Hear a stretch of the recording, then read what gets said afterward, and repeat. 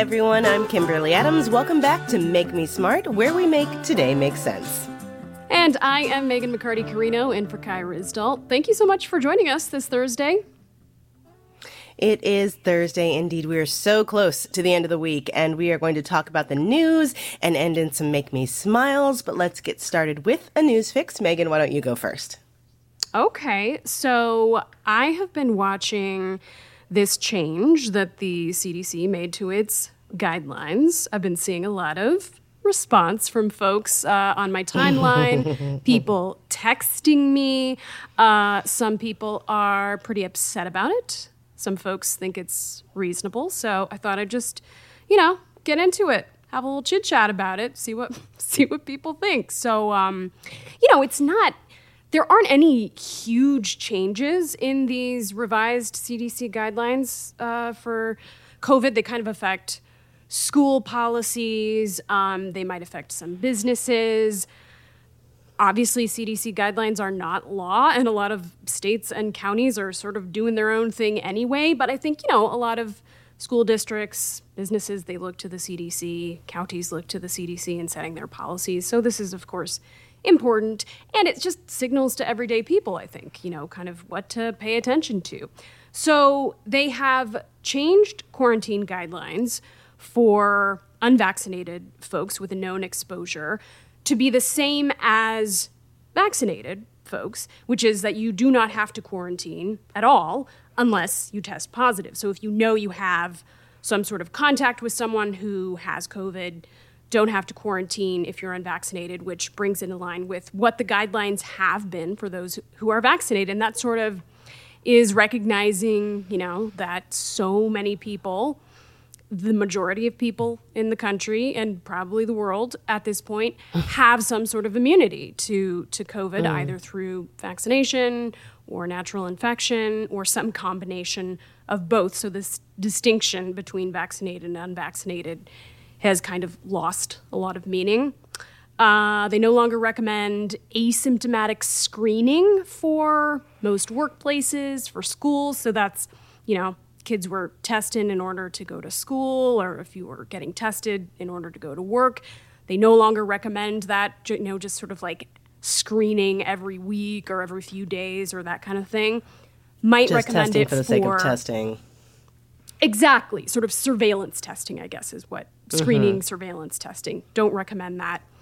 No more 6-foot rule. 6-foot rule is taken out of their guidelines. I think for a lot of us, this feels like, no 6 foot is not the magic thing. But, a lot of schools have still kind of been having to apply this to classrooms. Exactly. Spacing out desks, having these specific cohorts and the lunch and everything like that. So it could be kind of more of a big deal for schools. In general, this is just, kind of a shift to more individual responsibility away from institutions like workplaces, like schools, like the government, as kind of a recognition that we are in a different phase of the pandemic, if you want to still call it a pandemic. I know that term gets thrown around and debated in a lot of ways. Greta Massetti, who sort of announced some of these changes at the CDC, was quoted saying, this guidance acknowledges that the pandemic is not over, but also helps us move to a point where COVID-19 no longer severely disrupts our daily lives. So it does feel like a bit of it feels like a little bit of a turning point. You are laughing because you clearly Because I have COVID right disagree. Now, and it's disrupting my daily life.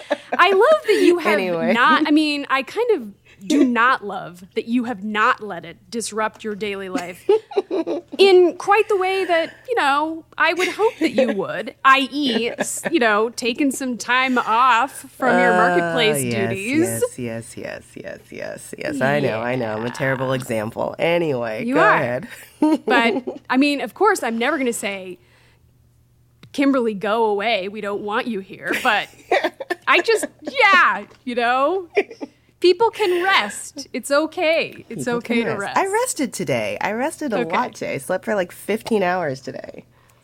Very good. Very good. Yes. Yes. Yeah, but I've been getting text messages from friends who are really upset about this, that it's signaling the wrong things. I mean, my personal sense is that this guidance is kind of following what I sort of see happening in the world, kind of people determining their own personal risk profiles and the risks, for their families at an individual level more at this point, exercising kind of their own judgment around these things. And I think can be a good thing for institutions, for the official guidance to feel like it's in step with what's happening in the real world. But I understand that there are some very legitimate concerns. Obviously, we haven't reached a point in this pandemic where we have reached a stable state of things. There's just one curveball after another in terms of variants and their effects. I mean, thankfully, we are at a point now, we're seeing the BA5 wave. Each kind of subsequent wave that we have seen as the immunity builds up in the population, we are seeing more of a decoupling with severe disease and death, which is a very good thing. But of course, there are still huge concerns. There are concerns about what long COVID means for folks infected. There are concerns about, just having these huge waves hit over and over and over again, and what it means for the workforce and people being able to go to school, and so sort of feeling like, oh, we're giving up on any sorts of controls. I understand people have strong feelings about that, and of course we don't know what's coming next in terms of what the fall and the winter is going to look like, whether there's another variant that could sort of change the game. And I think we talked on Tuesday to Dr. Celine Gounder, who brought up all of these issues with our public health infrastructure and whether we've actually learned the lessons from COVID, whether we've put in place the things that would be helpful for institutions to put in place that individuals can't do on their own. All of these policies around things like ventilation and indoor air quality and surveillance for variants, paid sick leave, all these kinds of things that do have a big effect, which, I'm not sure if Celine Gounder was pretty clear that those things have not happened. But this is what we've been talking about all along, that eventually we were going to get to a place where we all figure out how we are going to live with COVID, that it was never going to go away.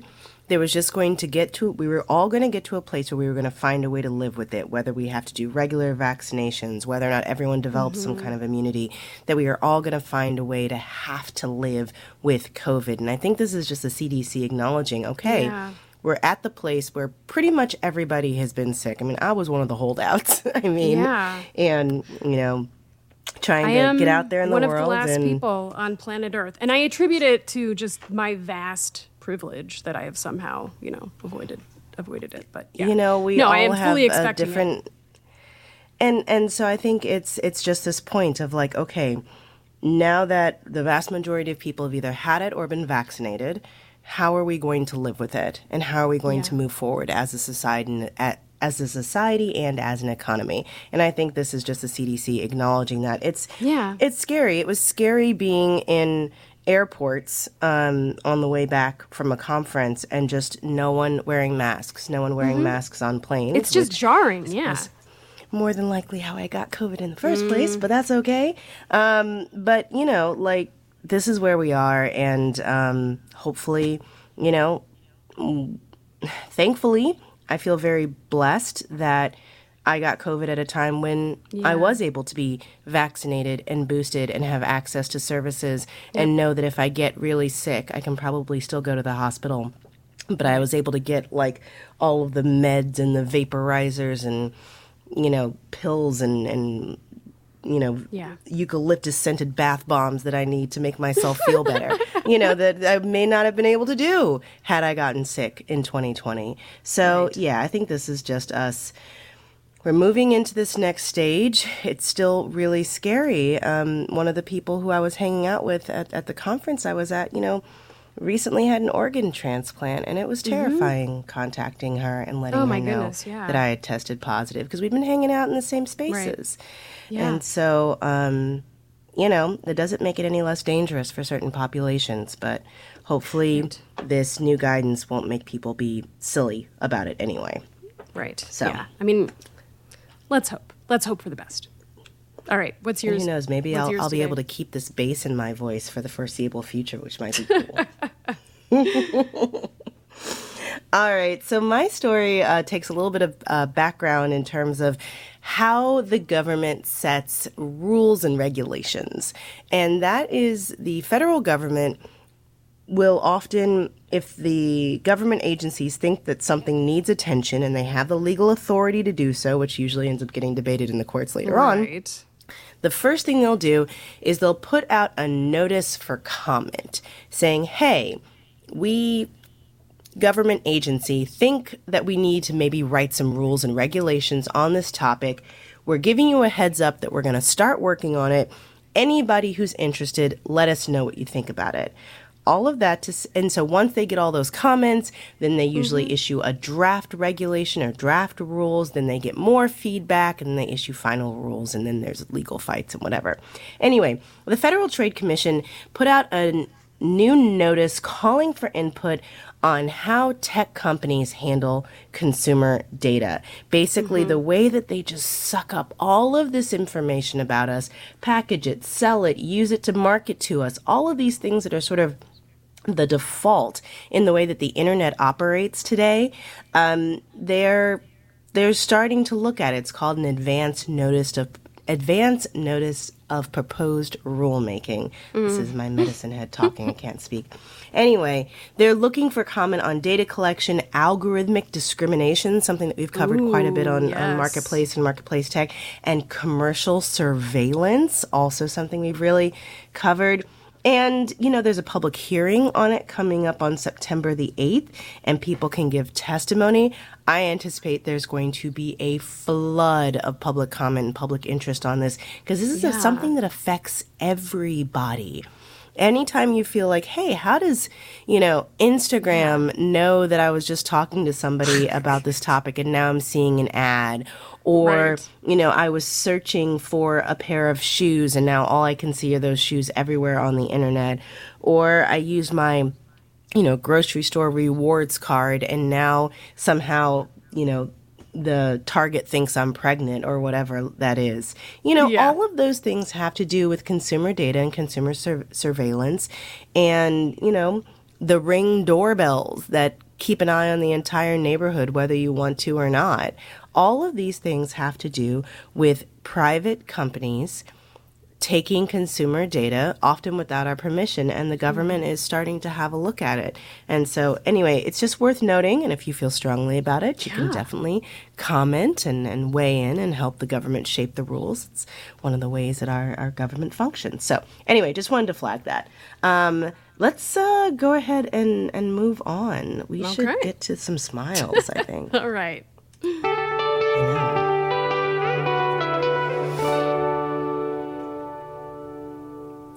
Okay, I will go first because one of the upsides of sleeping in a very, not organized way the last few days is that I tend to be up in weird hours. So I'm hoping that I will be up late enough tonight to see the Sturgeon moon, which is supposed to hit peak illumination at 9:36 p.m. Eastern tonight, which is going to be a beautiful supermoon. It's a sturgeon supermoon, and it's, according to CNN, it's named by the Native American Algonquin tribe after the sturgeon fish that were more easily caught in the Great Lakes and other bodies of water during this time of year.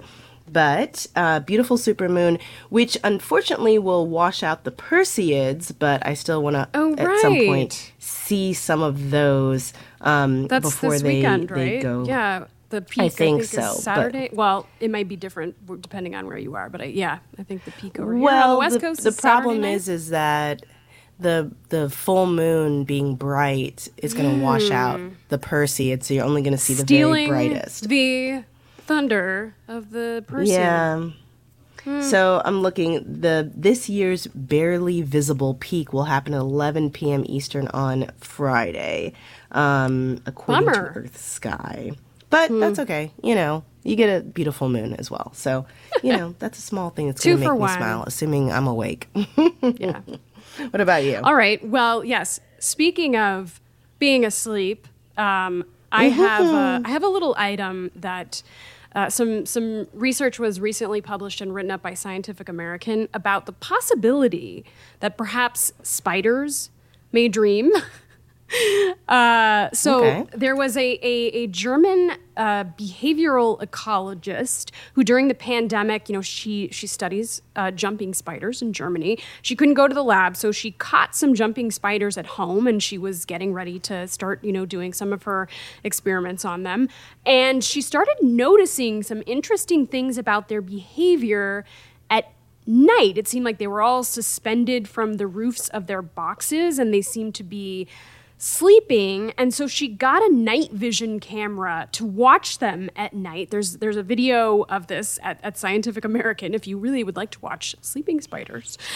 But she noticed that they had these distinct bouts of twitching, much like what we see with humans with REM sleep, you know? If you have a dog, you know when the dog is in REM sleep and they're kind of twitching. At first it seems a little bit alarming.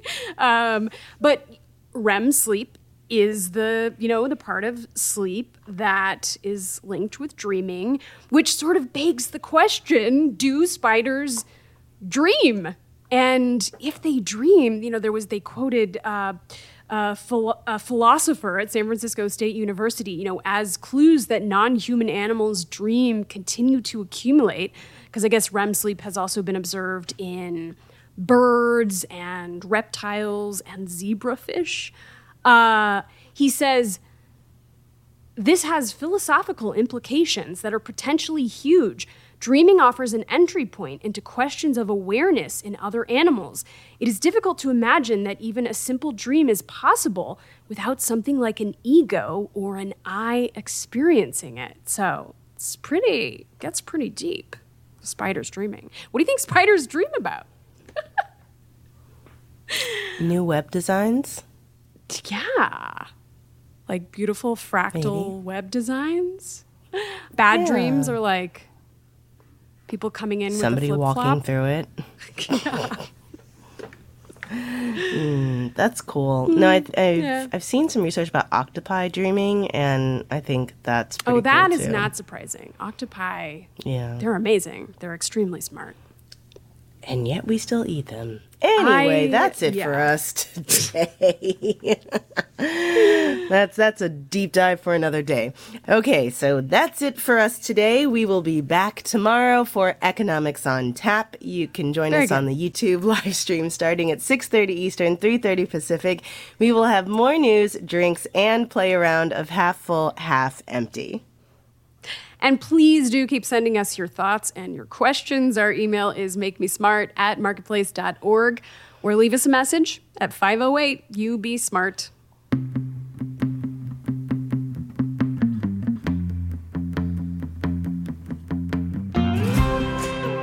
Make Me Smart is produced by Marissa Cabrera. Our intern is Olivia Chow.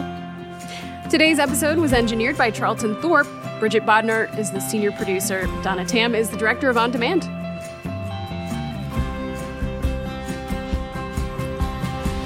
Yeah, I was very entertained by that CDC guideline today. I was just like, nice timing there, friends. Yeah. We all want to be our best selves, but it can be an expensive journey. From experimenting with alternative medicine. I was working with a natural, holistic nutritionist and never really thought about the cost. To splurging on fast fashion. I'm spending like all my tips. I was definitely spending like $200 a week. I'm Rima Jerez, host of Marketplace's This Is Uncomfortable. This season, we explore the cost of self-care and the real motivations behind our spending choices. Listen to This Is Uncomfortable wherever you get your podcasts.